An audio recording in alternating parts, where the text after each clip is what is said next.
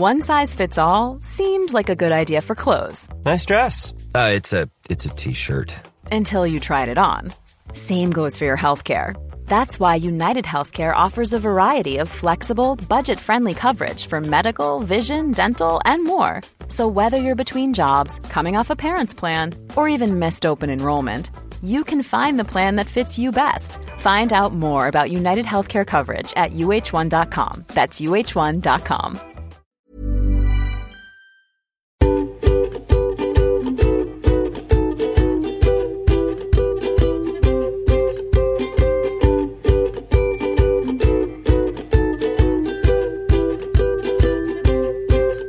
Välkomna till Parkinson-podden special denna gång, och detta med anledning av världsparkinsondagen idag söndagen den 11 april. Parkinson-podden idag är indelad i 2 avsnitt där vi först träffar Parkinsonförbundets ordförande Elinor Högström och Parkinsonförbundets nya generalsekreterare Jenny Lundström. Vi ska prata om världsparkinsondagen och Parkinsonförbundets verksamhet och hur det ser på framtiden för förbundet och så vidare. Sen kommer en del till, och i avsnitt 2 då hör du behandlingsläget om Parkinsons sjukdom och forskningsläget för framtida behandlingar. Och detta med Per Svenningsson, professor och överläkare i neurologi på Karolinska institutet och Karolinska sjukhuset, universitetssjukhuset till och med, i Stockholm. Långt program idag, men spännande kommer det bli, det lovar jag. Vi kastar oss in i del 1. Välkommen säger jag till generalsekreterare Jenny Lundström och Parkinsonförbundets ordförande Elinor Högström. Tack för det. Tackar. Som idag sitter på coronasäkert avstånd skulle man kunna säga. Ni 2 sitter i Stockholm och jag sitter i Halmstad. Hörde ni, världsparkinsondagen idag söndagen den 11. Ja, precis. Världsparkinsondagen idag den 11 april. Vad innebär världsparkinsondagen egentligen, Elinor Högström? Ja, världsparkinsondagen, det är ju tillfälle att uppmärksamma Parkinsons sjukdom och personer med Parkinsons sjukdom och deras situation. Varför vi har valt den 11 april, det är beroende på att James Parkinson, som var en läkare verksam i Londons East End, han var den första som systematiskt iakttog och beskrev Parkinsons sjukdom. Och hans födelsedag är den 11 september och han var från 1721. Och det är europeiska Parkinson. Anor med andra ord. Ja, absolut. Och han var ju pionjär när det gäller, han hade intresse för systematisk undersökning av sina patienter. Och det var europeiska Parkinson Association som tyckte att det här ska vi börja driva och ha den 11 september varje år då vi uppmärksammar situationen för Parkinson och Parkinsons sjukdom. Och tanken är att man ska gå ut brett. 11 april, ja. Och medvetandegöra allmänheten och alla andra om Parkinsons sjukdom. Och jag tror att det är, om ni tycker det låter lite konstigt, så beror det på att det är någon form av lite fördröjning för att komma till Elinor. Hon hör mig lite efter att jag har ställt frågan.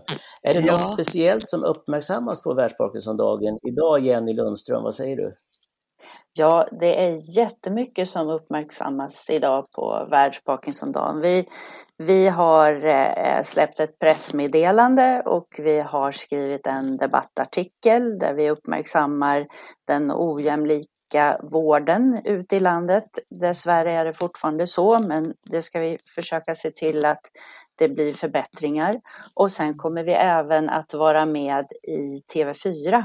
Och där finns vår medlem och ambassadör Uje Brandelius, som de flesta känner till med sin film Spring Uje Spring, där han berättar, han spelar sig själv faktiskt och sin familj. Den enda skillnaden egentligen som han har berättat, det är att han inte talar om sin sjukdom i filmen. Det gjorde han mycket tidigare och ganska direkt för sin familj. Men det gör ju också att det blir väldigt mycket förvecklingar. Men det som är fantastiskt bra med den filmen, som de flesta har sett nu, det har gått flera gånger också i SVT, det är ju att man kommer bort ifrån den här stigmatiseringen. Och sen kommer även då i TV4 kommer även Per Svenningsson att vara med som forskar om bland annat då en bromsmedicin på spåren. Så vi har mycket där vi uppmärksammar. Vi ska säga det också att det här med TV4 som du nämnde nu, det är alltså på morgonen idag, på Nyhetsmorgon den 11 april då. Alltså, sen går du gå in och titta på senare på TV4 Play och så vidare. Du var ju inne på någonting där med rätten till vård enligt de nationella riktlinjerna, och arbetet med det började ju 2014 och de riktlinjerna presenterades 2016. Ja. Men det funkar väl så där, Elinor, eller vad säger du? Ja, det är ju så här att de här riktlinjerna som antogs av Socialstyrelsen 2016, som bland annat då Parkinsonförbundet har varit medverkande till att ta fram och haft en framträdande roll i det arbetet. De visar alltså på vilken vård som är den bästa för oss, för det finns ett antal vård, vilka som är evidensbaserade och ekonomiskt och behandlingsmässigt bäst. Och det ska alltså vara ett stöd för, alltså. Ja, precis. Det ska vara ett stöd för beslutsfattare som då ska se till så att det finns resurser så att man kan använda de här riktlinjerna och följa dem. Nu är det ju kanske inte sanningen. Vad kan Parkinsonförbundet göra i detta liksom, för att trycka på så att man ska få samma... Det ska inte vara tur om du får bättre vård beroende på var du bor i landet. Det ska inte bero på var man bor och inte bero på vem man är heller. Det finns ju skillnader när det gäller sådana saker också. Utan det ska vara likvärdigt utifrån behov. Och vi kan ju vara påtryckare och visa på hur läget är och diskrepanser mellan önskemål och verklighet, och uppmana då de som har möjlighet att besluta om det här att faktiskt följa de riktlinjer som finns. De har ju ett syfte. Ja. Jenny Lundström, du är ny generalsekreterare nu då på Parkinsonförbundet. Det här är en riktig bit att bita tag i och utöva någon form av påtryckning för alla Parkinsonförbundets medlemmar då. Vad ser du för möjliga vägar att gå där? Jag ser många möjliga vägar. Det är ju, för det första så är det ju så att Socialstyrelsens riktlinjer är ju, som det föreskrivs också, riktlinjer. Och det är det som vi måste försöka få förändring till. Att det blir alltså förbättrade tvingande förändringar. Det är som att gå mot röd gubbe. Man vet att det finns föreskrifter att du får inte gå mot röd gubbe, men du gör det ändå för att det finns ingen direkt påföljd. Vad kan man göra rent konkret? Ja, konkret är ju att försöka få in det till tvingande föreskrifter. Det ska inte vara rekommendationer alltså? Nej, precis. Inte riktlinjer. För att riktlinjer, det är väl alltid bra när man har fått till riktlinjer från första början. Men de behöver ju efterlevas och följas upp. Och när man då ser att det rent juridiskt faktiskt är så att det är många människor som inte får de här rättigheterna, så då måste man göra något annat. Och det är de sakfrågorna vi tänker ta tag i nu när vi har tagit fram den här statistiken ifrån Socialstyrelsens statistikdatabas, att vi ser att det finns sådana oerhörda ojämlika vårdinsatser för det här måste vara en av de viktigaste frågorna för Parkinsonförbundet att driva just nu, eller? Absolut.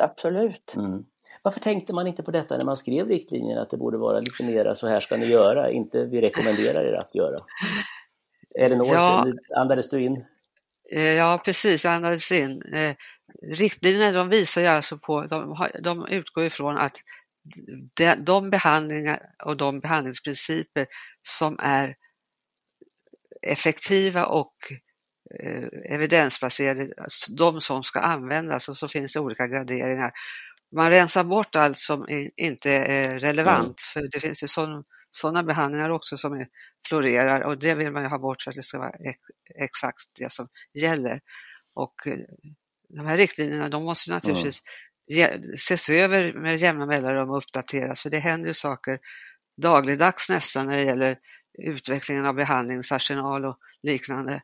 Och alla som har Parkinsons sjukdom, de ska alltså ha möjlighet att få den bästa up-to-date vården oavsett var man bor. Det är liksom vår ambition och vårt mål att jobba mot. Och det är ju ett tungrot lass och dra, men så viktigt, och vi vill ju skapa opinion. Det är ju väldigt viktigt att vi får upp vad ska jag säga?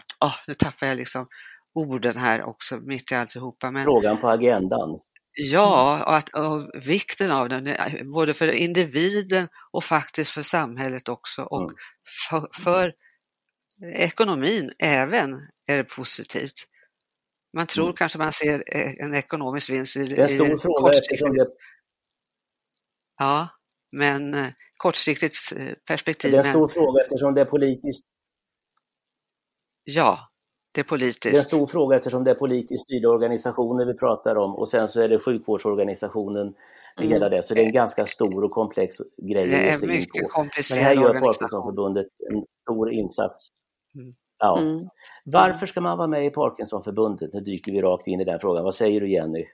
Jo, men jag är ju gammal föreningsmänniska och det är ju Elinor också och många med mig i förbundet. Och det var ju det som jag såg först och främst när jag fick möjligheten att träda in här. Det är ju glädjen och utvecklingen i arbetet. Det är ju en fantastiskt fartfylld, rolig och intressant verksamhet. Nu pratar ju vi om de externa politiska sakfrågorna, men det finns ju så oerhört mycket mer i förbundet. Alltså gemenskap och möjlighet att delta i en ideell organisation som tillvaratar då och arbetar för att förbättra förhållanden för personer med Parkinson och Parkinson-liknande sjukdomar och anhöriga också, ska jag säga. Så att det, tillsammans så är det ju en kraft som vi är väldigt bra på i Norden och kanske särskilt i Sverige, och den måste vi ju fortsätta att tillvarata. Så det finns ju så oerhört mycket mer. Gemenskapen,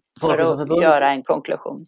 Parkinsonförbundet idag har väl ungefär 9 000 medlemmar. Det finns ungefär 20 000 människor som är drabbade av Parkinsons sjukdom. Och sen då blir det mer än dubbelt om man då pratar om drabbas i andra hand. Det blir ju de anhöriga. Vad gör ni för att attrahera fler att gå med i Parkinsonförbundet? För jag förmodar att ju fler ni är, desto starkare kan ni bli i det ni agerar. Till exempel då detta med riktlinjer om jämlik Parkinsonvård i landet, Jenny. Det jag ser främst i det ideella Sverige, det är ju att öka, men även att se till att behålla antalet medlemmar. Det ska finnas någonting för alla, för att vi har så många olika åldrar. Även om det är så att Parkinson drabbar främst de som är 50 år och lite äldre, så har vi ju väldigt många yngre också, och anhöriga och familjer. Och det ska finnas någonting för alla, och därför är det så viktigt att få ihop alla våra tulpaner, för tulpanen är ju Parkinsons blomma, alla tulpaner i buketten, så att man hela tiden ser att det finns någonting för mig. Och det känner jag är min främsta uppgift som generalsekreterare tillsammans med styrelsen, vara örat ut emot landet och alla fina föreningar som finns, så att vi kan fortsätta att utveckla verksamheten. Om man tittar på detta med schablonbilden av en Parkinson, om du går ut på stan och säger, om jag säger Parkinsons sjukdom, vad är det första du tänker på då?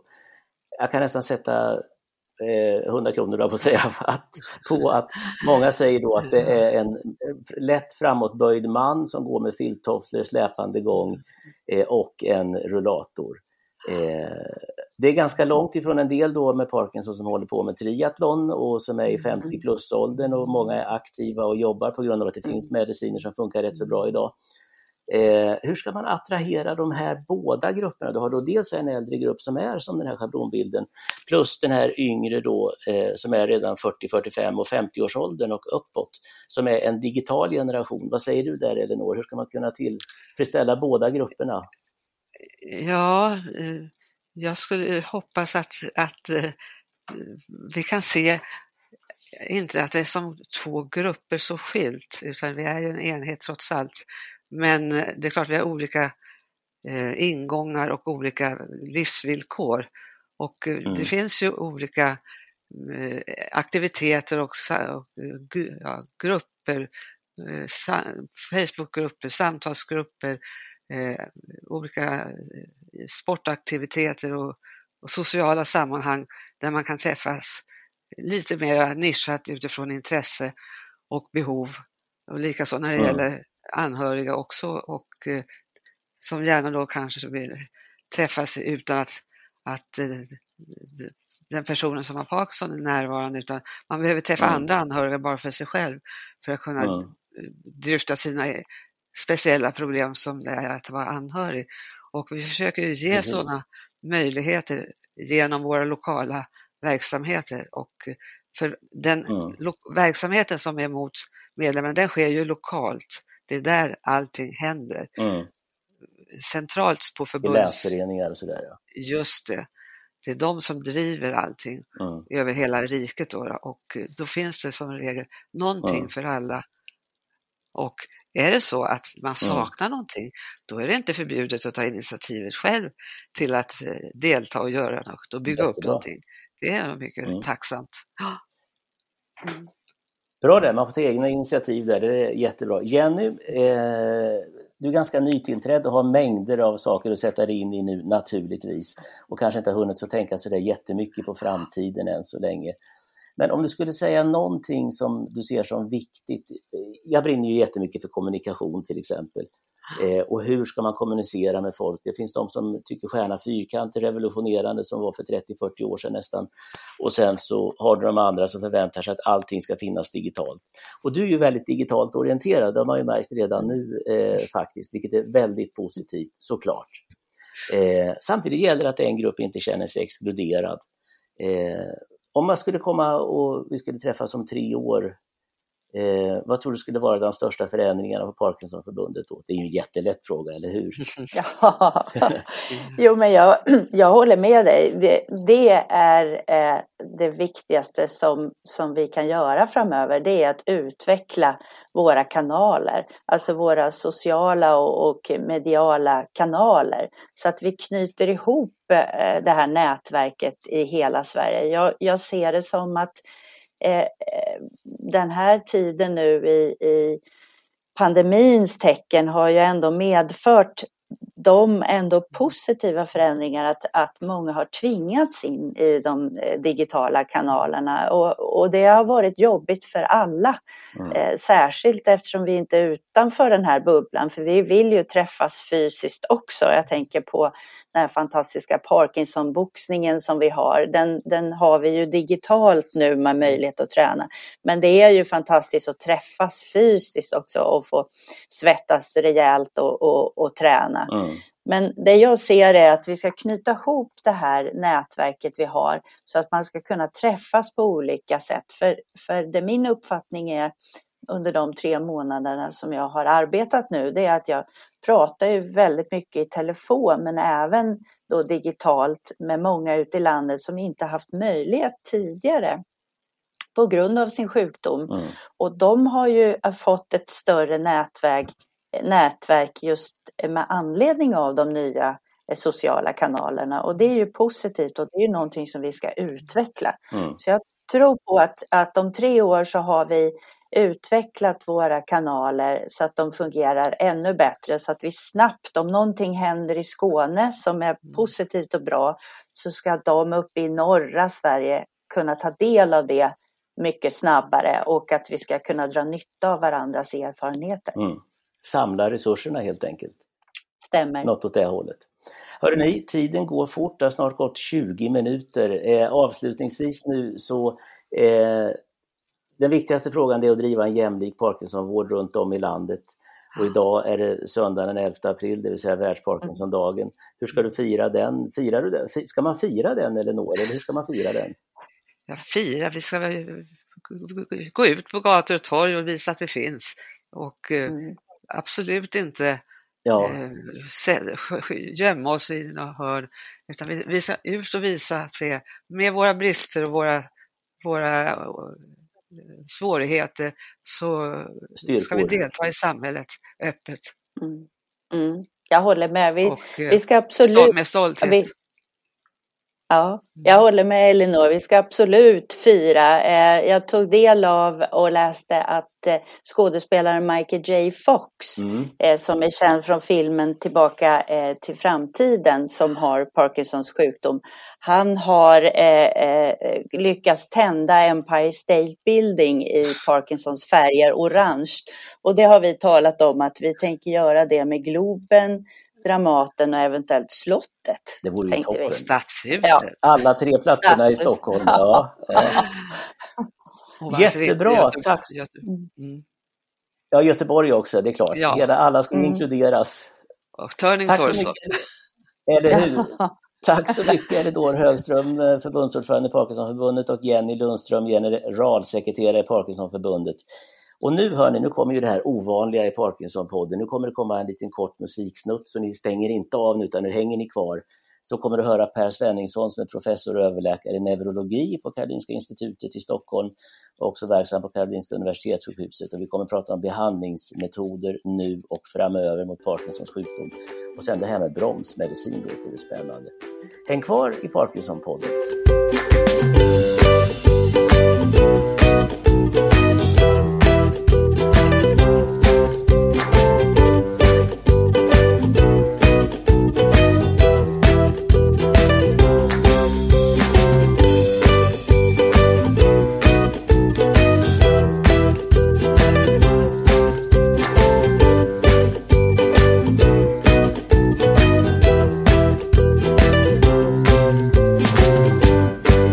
Nu säger jag välkommen till Per Svenningsson, professor och överläkare i neurologi och verksam på Karolinska institutet och Karolinska universitetssjukhuset i Stockholm. Och du sitter i Stockholm, Per. Välkommen till podden.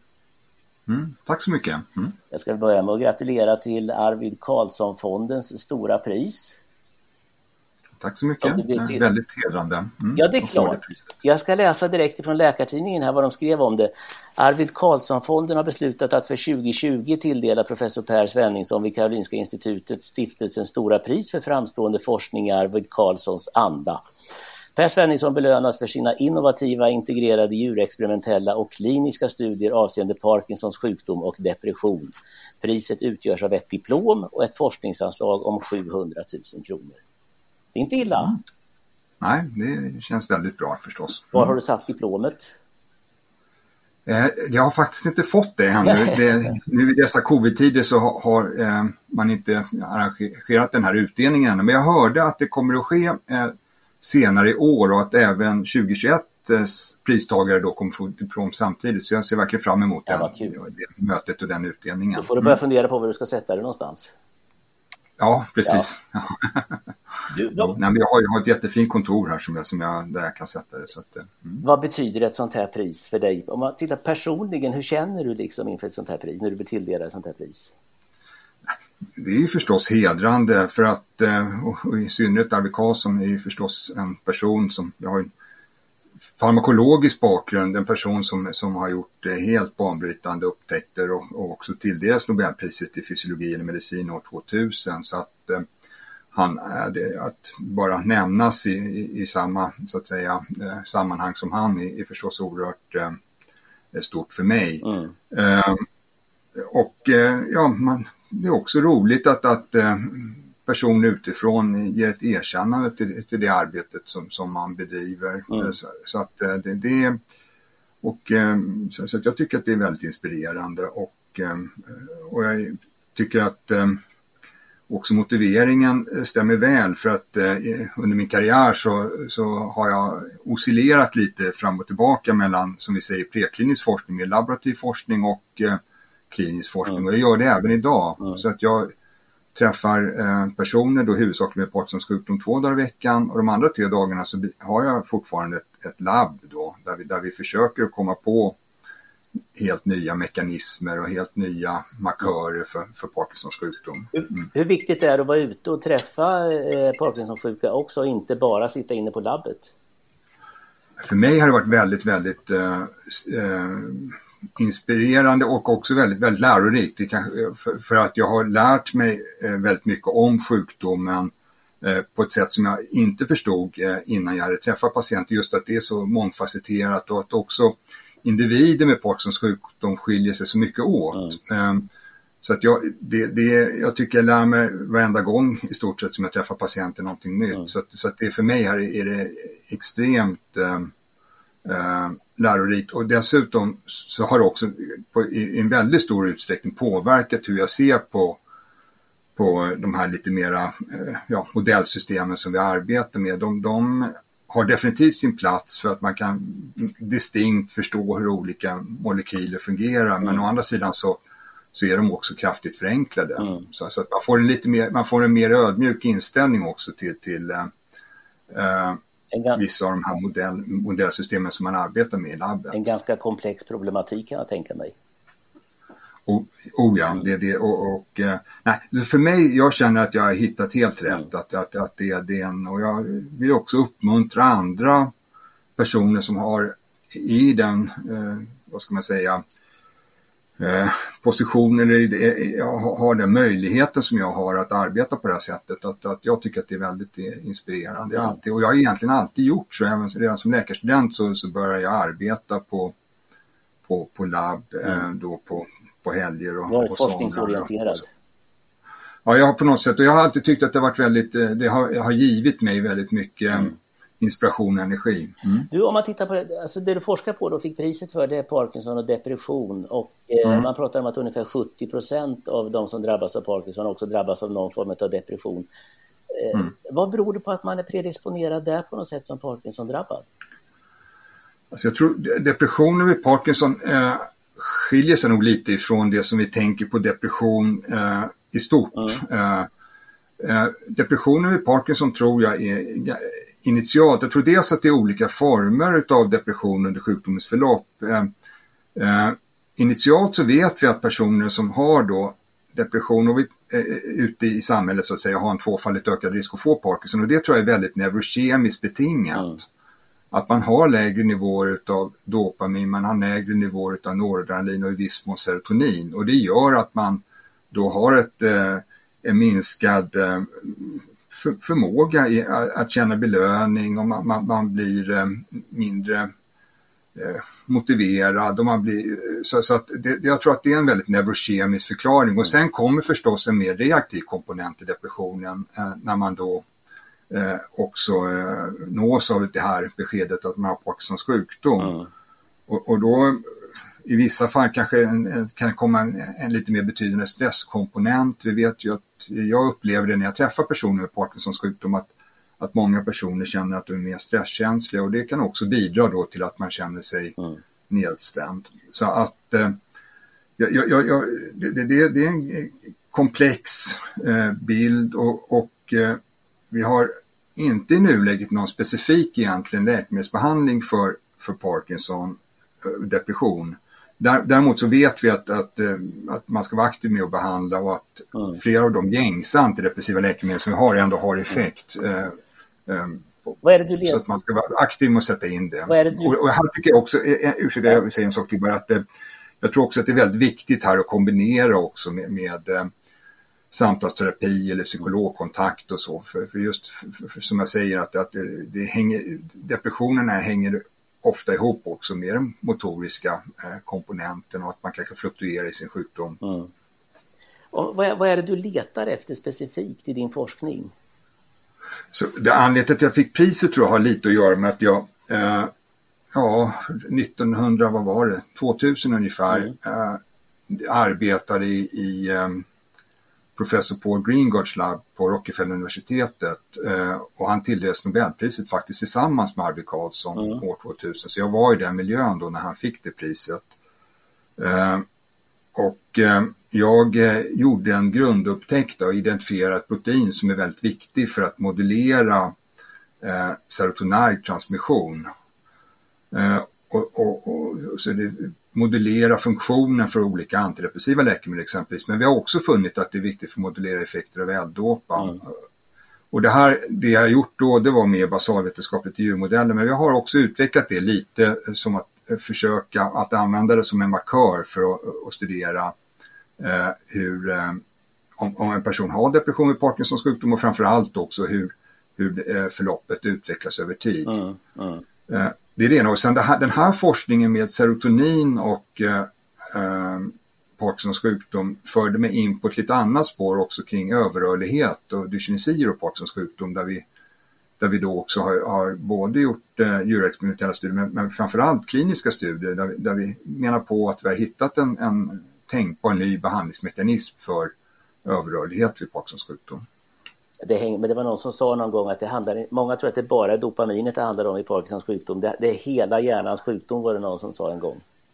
Oh ja, det är det. Visst är det det. Dopamin, i själva verket finns det ju den här brackhypotesen om hur sjukdomen då, den är lite kontroversiell, men samtidigt där man hävdar då att sjukdomen börjar mot tarmkanalen eller i luktbulben och sen vandrar upp genom hjärnstammen och ger de här sömnstörningar, REM sleep behavior disorder och också depression. Depression hänger samman då med noradrenerg och serotonerg dysfunktion.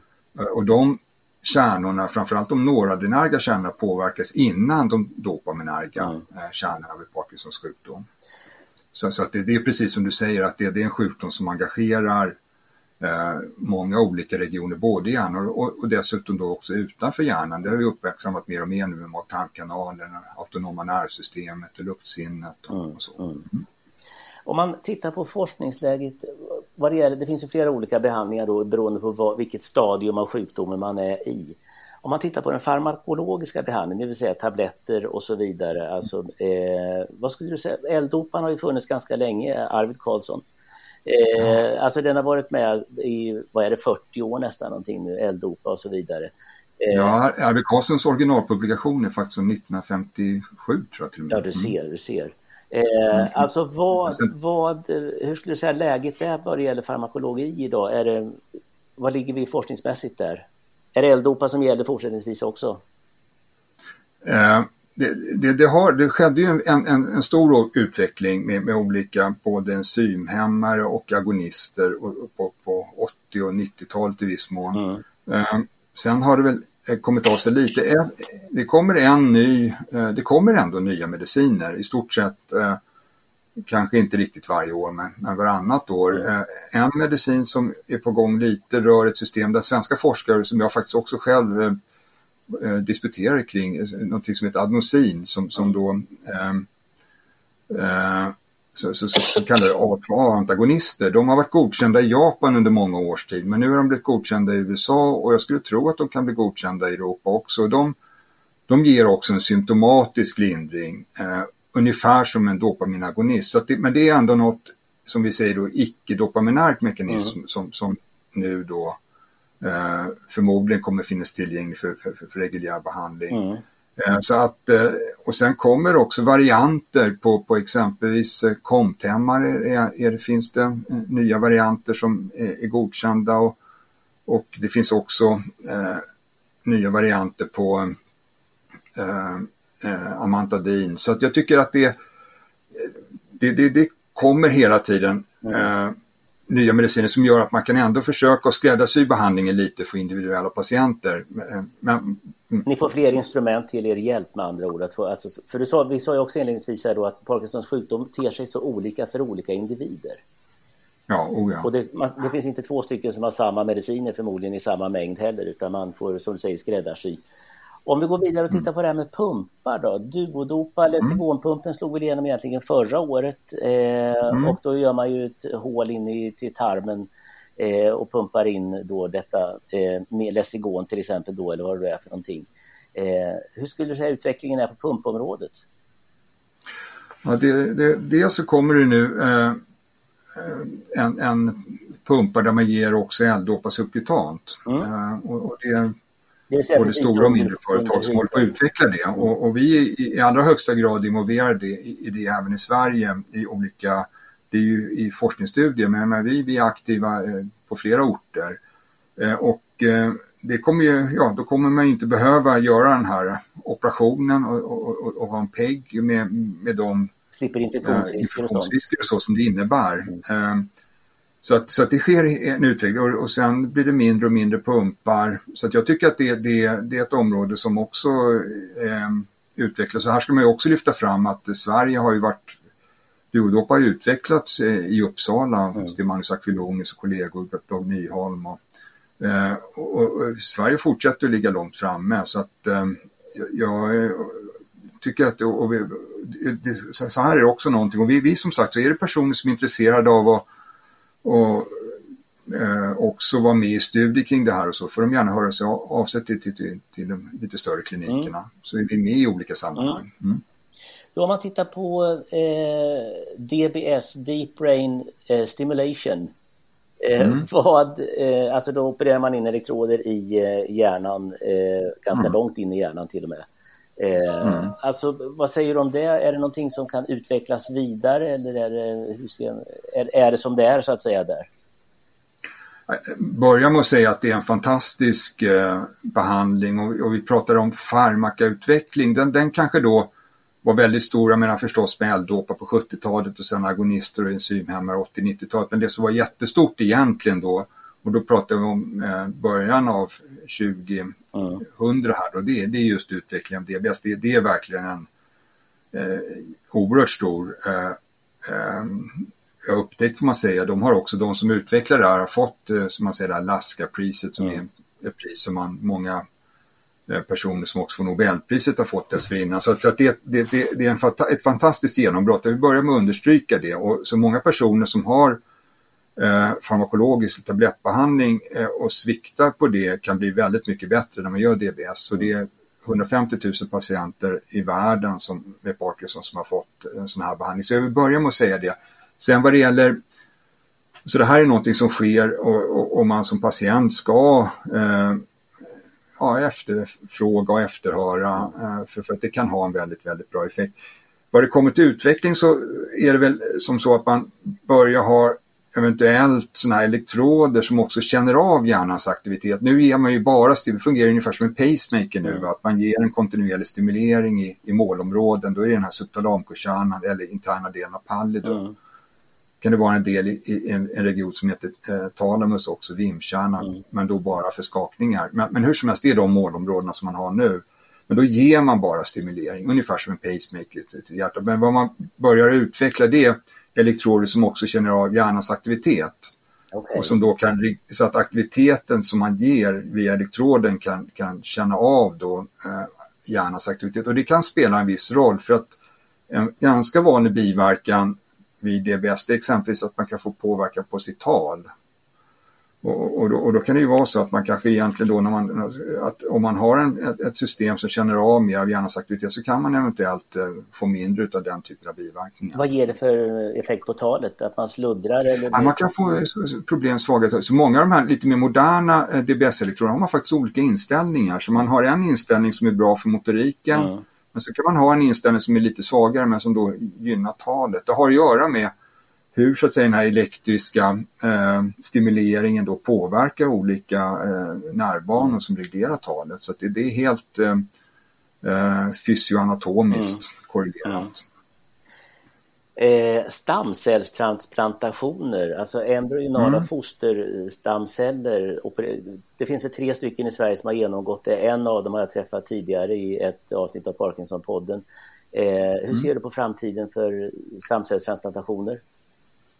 Jo, det är ju, här ska man ju lyfta fram då framförallt kollegor i Lund som är världsledare på det här området.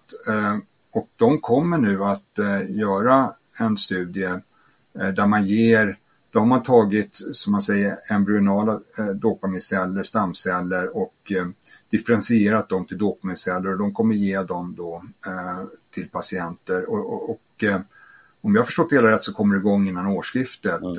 Det här är också väldigt väl samordnat med stora stamcellsstudier studier som man gör både i Japan, USA och England. Och man använder lite olika tekniker, så exempelvis i Japan använder man sån här, som man säger, IPS-celler där man har utgått då från patientens egna celler för att tillverka de här dopamincellerna. Så man har ett lite annat tillvägagångssätt. Så det är därför man ser sen på sikt vilket sätt att tillföra stamceller som kommer visa sig vara bäst. Vad ser man för resultat på de som är transplanterade idag? Jag måste erkänna att det är framförallt kollegorna i Lund som följer de här patienterna. Men jag har ju sett föreläsningar av Olle Lindvall och Håkan Widner och Anders Björklund och så. Och det finns ju fall som har en bestående effekt där det här då har haft en fantastisk effekt. Men återigen så är det fortfarande ganska få personer. Så att det är väldigt viktigt att man gör de här studierna nu som man kommer göra i Lund och Cambridge och New York och Kyoto, att man gör dem på ett stringent sätt så att man verkligen får vetenskapliga data som man sen kan bygga vidare på. Den stora frågan också är ju, det är naturligtvis botemedel, men om man tar bromsmediciner, hur ser det ut där? Är man någonting på spåren överhuvudtaget där eller? Jo, men det tycker jag man definitivt kan säga. Vad man har upptäckt och förstått, det är ju att patologin vid Parkinson drivs i stor utsträckning av proteinaggregat eller proteinklumpar eller så här leverkroppar. Och där den huvudbeståndsdelen i de här leverkropparna, det är ett protein som heter alfa-synuklin som då har en tendens att felvecklas och bilda de här aggregaten.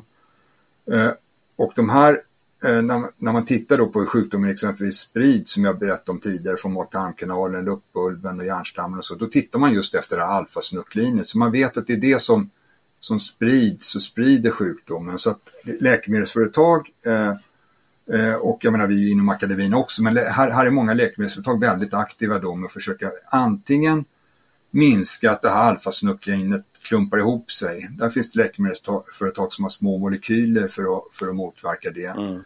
Sen finns det andra företag som har antikroppar som då riktar sig mot alfa-synuklinet för att minska spridningen. Och det är flera stora, och det pågår studier med sådana antikroppar.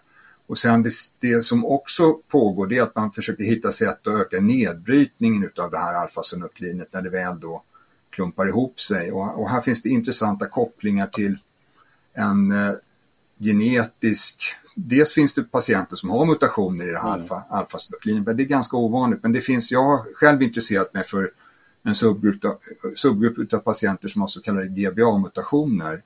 Och då börjar vi prata om 57% av mina patienter i Sverige, så att det är ganska vanligt. Det finns olika mutationer som är mer eller mindre allvarliga, men där vet man att det här GBA är jätteviktigt för nedbrytningen också av alfa-synuklinet. Så att genom att påverka det här GBA så kan man också förhoppningsvis minska nivån av alfa-synuklinet och därigenom bromsa sjukdomen. Så det är ett sätt, och det är väl kanske det som man fäster störst förhoppning vid. Men det finns också andra tillvägagångssätt, och vi involverar exempelvis i en studie när man tittar på hur blodsocker och insulinkontrollen vid Parkinsons sjukdom kan vara störd. Vi har följt i området under några år och blev väldigt inspirerade av en artikel som publicerades i Lancet av en engelsk grupp där man hittat ett diabetesläkemedel kunde bromsa Parkinsons sjukdom. Man publicerade det som sagt i den finaste medicinska tidskriften av Lancet. Så vi gör en sån studie och har också en dialog med engelsmännen som gör en jättestor studie nu med det här Exanatid. Och vi är halvvägs in i rekryteringen av patienter till den studien. Och där finns det en stor förhoppning då att genom att då få en bättre, som vi säger, glykemisk kontroll också i hjärnan, att vi kan bromsa sjukdomen. Och det tredje spåret, nu får du stå ut med att jag är forskare här, så att jag pratar kanske inte mycket nu, men det tredje spåret som vi också följer och som vi har varit med om i olika studier, det är att vi tror att det finns en låggradig inflammation vid Parkinsons sjukdom och som också då i olika faser av sjukdomen kan vara involvera olika komponenter. Men vi var med i en studie med AstraZeneca Det var Stockholm och Lund där vi provade ett läkemedel som vi då gav. Och vi såg att det verkade dämpa inflammatorisk aktivitet i hjärnan på personer med Parkinsons sjukdom. Vi hade så en hjärnavbildning för att studera det. Sen la AstraZeneca tyvärr ner då sin CNS-forskning så att det här projektet drevs aldrig vidare. Men den här substansen är nu uppköpt av ett annat företag som heter Biohaven som gör en studie i Parkinson plus eller MSA. För att det var lite lovande signaler. Och vad jag försöker komma till är här att vi blev då inspirerade och den här litteraturen på hur inflammation kan driva på Parkinsons sjukdom, den blir bara större och större. Och så vi gör också även här nu en studie i Stockholm, har kommit igång precis, lite förstås hämmade av covid-19 då, men vi försöker komma igång där vi ger ett godkänt astmaläkemedel som vi tror kan ha en bromsande effekt. Och där börjar vi lite mindre skala, men det är också ett spår som vi tror kan förhoppningsvis ge en viss uppbromsning av sjukdomsförloppet. Vad säger du om de som funderar på alltså var i tiden ligger, jag förstår att det är som att fråga hur långt det är ett snöre, men var i tiden tror du en eventuell bromsmedicin skulle kunna komma Parkinson-drabbade till del så att säga? Alltså det stora förhoppningen är väl det här som jag pratade om först med de här alfa-synuklein-modifierade behandlingarna. Och där finns det än så länge ingen effektdata, åtminstone inte publicerat i någon större omfattning. Och det lär väl komma om ett par år, kanske 2-3 år. Alltså problemet när man gör studier vid Parkinsons sjukdom, eller problemet, ja, det beror på hur man ser på det, men det är det att det är ganska långsamma sjukdomsförlopp. Så att man måste ha tålamod för att verkligen kunna säga att ett läkemedel då har bromsat sjukdomen, så måste man följa personerna, jag menar gärna 2 år åtminstone. Men när de här resultaten börjar komma, då får vi hoppas att det är en signal. Den här diabetesmedicinen hade ju en signal, men det försöker man nu då att replikera i större omfattning på flera olika orter i England. Och vi har en betydligt mindre studie, men vad vi gör är att vi försöker ändå erbjuda patienter att vara med och få den senaste behandlingen, förhoppningen att det blir ett genombrott. Och också förstå vad det handlar om. Fortfarande är ju väldigt mycket att förstå mekanismer. Så att, är det farmakologiskt? Jag hoppas om ett par år, 2-3 år, att man ändå får lite nya signaler. Det är ju under en övergripbar tid för de flesta. Men visst är det så. Om man tittar internationellt, hur står sig svensk forskning internationellt? Du har nämnt England och så vidare nu bland annat. Ja. Nej, men jag tycker Sverige har en fantastisk tradition inom det här fältet. Vi har nämnt Arvid Carlsson som upptäckte L-dopas lokomotorstimulerande effekt och dopamin som neurotransmitter. Och sen var det ju på Karolinska man kartlade dopaminsystemen med Kjell Fuchse och Annika Dahlström, så att det är helt banbrytande upptäckter. Och sen har vi nämnt med transplantationer och stamceller och så, där Lund har varit helt ledande och även pumpa med Uppsala. Så att vi har en fantastiskt fin tradition och många av oss lite yngre har ju en fördel av det också. Så vi har fortfarande lite lättare att komma in i olika internationella sammanhang och samarbeten. Nu nämnde du inte ditt pris. Nu nämnde du inte ditt pris när du radade upp de här. Vad sa du inte ditt pris när vi radade upp forskningen? Nej, jag är inte riktigt där ännu, tror jag att jag ska nämna. Men ändå, jag skulle säga att jag tror att vi ligger väldigt, och vi är med på flera olika universitetsorter. Vi är med i olika europeiska och internationella samarbeten. Ibland i riktigt ledande positioner. Så att jag tycker att vi håller ställningarna väl. Någon form av genombrott kan komma inom ett antal år i alla fall.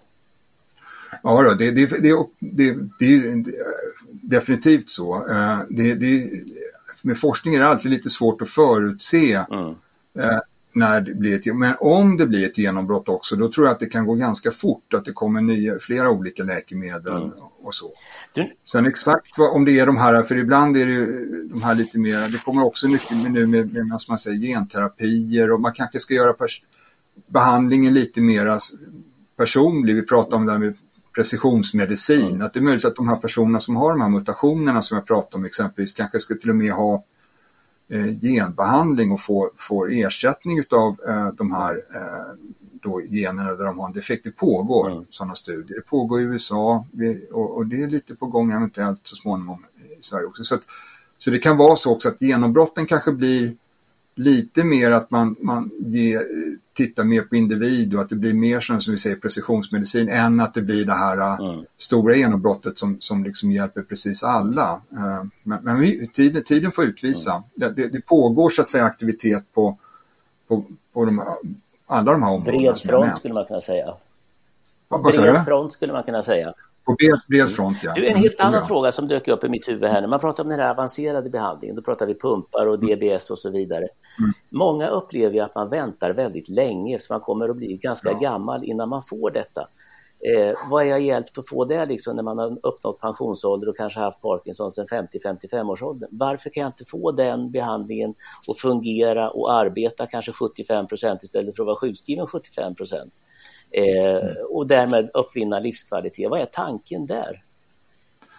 Nej, men jag tror precis som du att det är klokt att försöka ligga steget före där så att man får avancerad behandling innan man blir för dålig och börjar fluktuera för mycket. Det är väl helt enkelt som så att tyvärr är det väl ojämlikt i Sverige. Att det är så att i vissa har man tur och bor på en ort nära ett centrum där det finns många neurologer som är skickliga på Parkinsons sjukdom, då får man nog den här behandlingen ofta i god tid. Medan om man har otur då och bor på en ort där det inte saknas den kompetensen, då kan det kanske vara så att man inte har så täta återbesök och kanske inte heller har någon kontinuitet i läkarkontakten.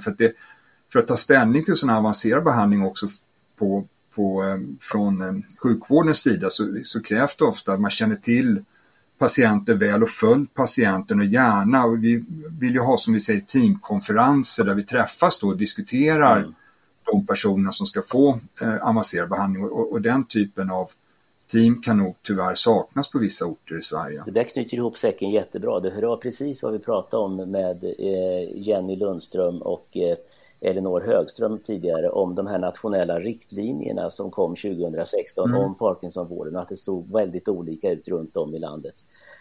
Per Svenningsson, professor i neurologi, och tack så mycket för att du var med i Parkinson-podden. Tack alla ni som också lyssnat på detta långa Parkinson-podden idag, denna dag då det då är världsparkinson-dagen. Det finns ytterligare 27 Parkinson-poddar för er som vill och lyssna till. De finns där poddar finns på Spotify och allt vad det är för någonting. Ni kan också gå in på parkinsonförbundet.se och hitta dem. Jag heter Anders Stålhammar. Tack så mycket för att ni har varit med. Vi hörs igen. Ha det bra. Hej då.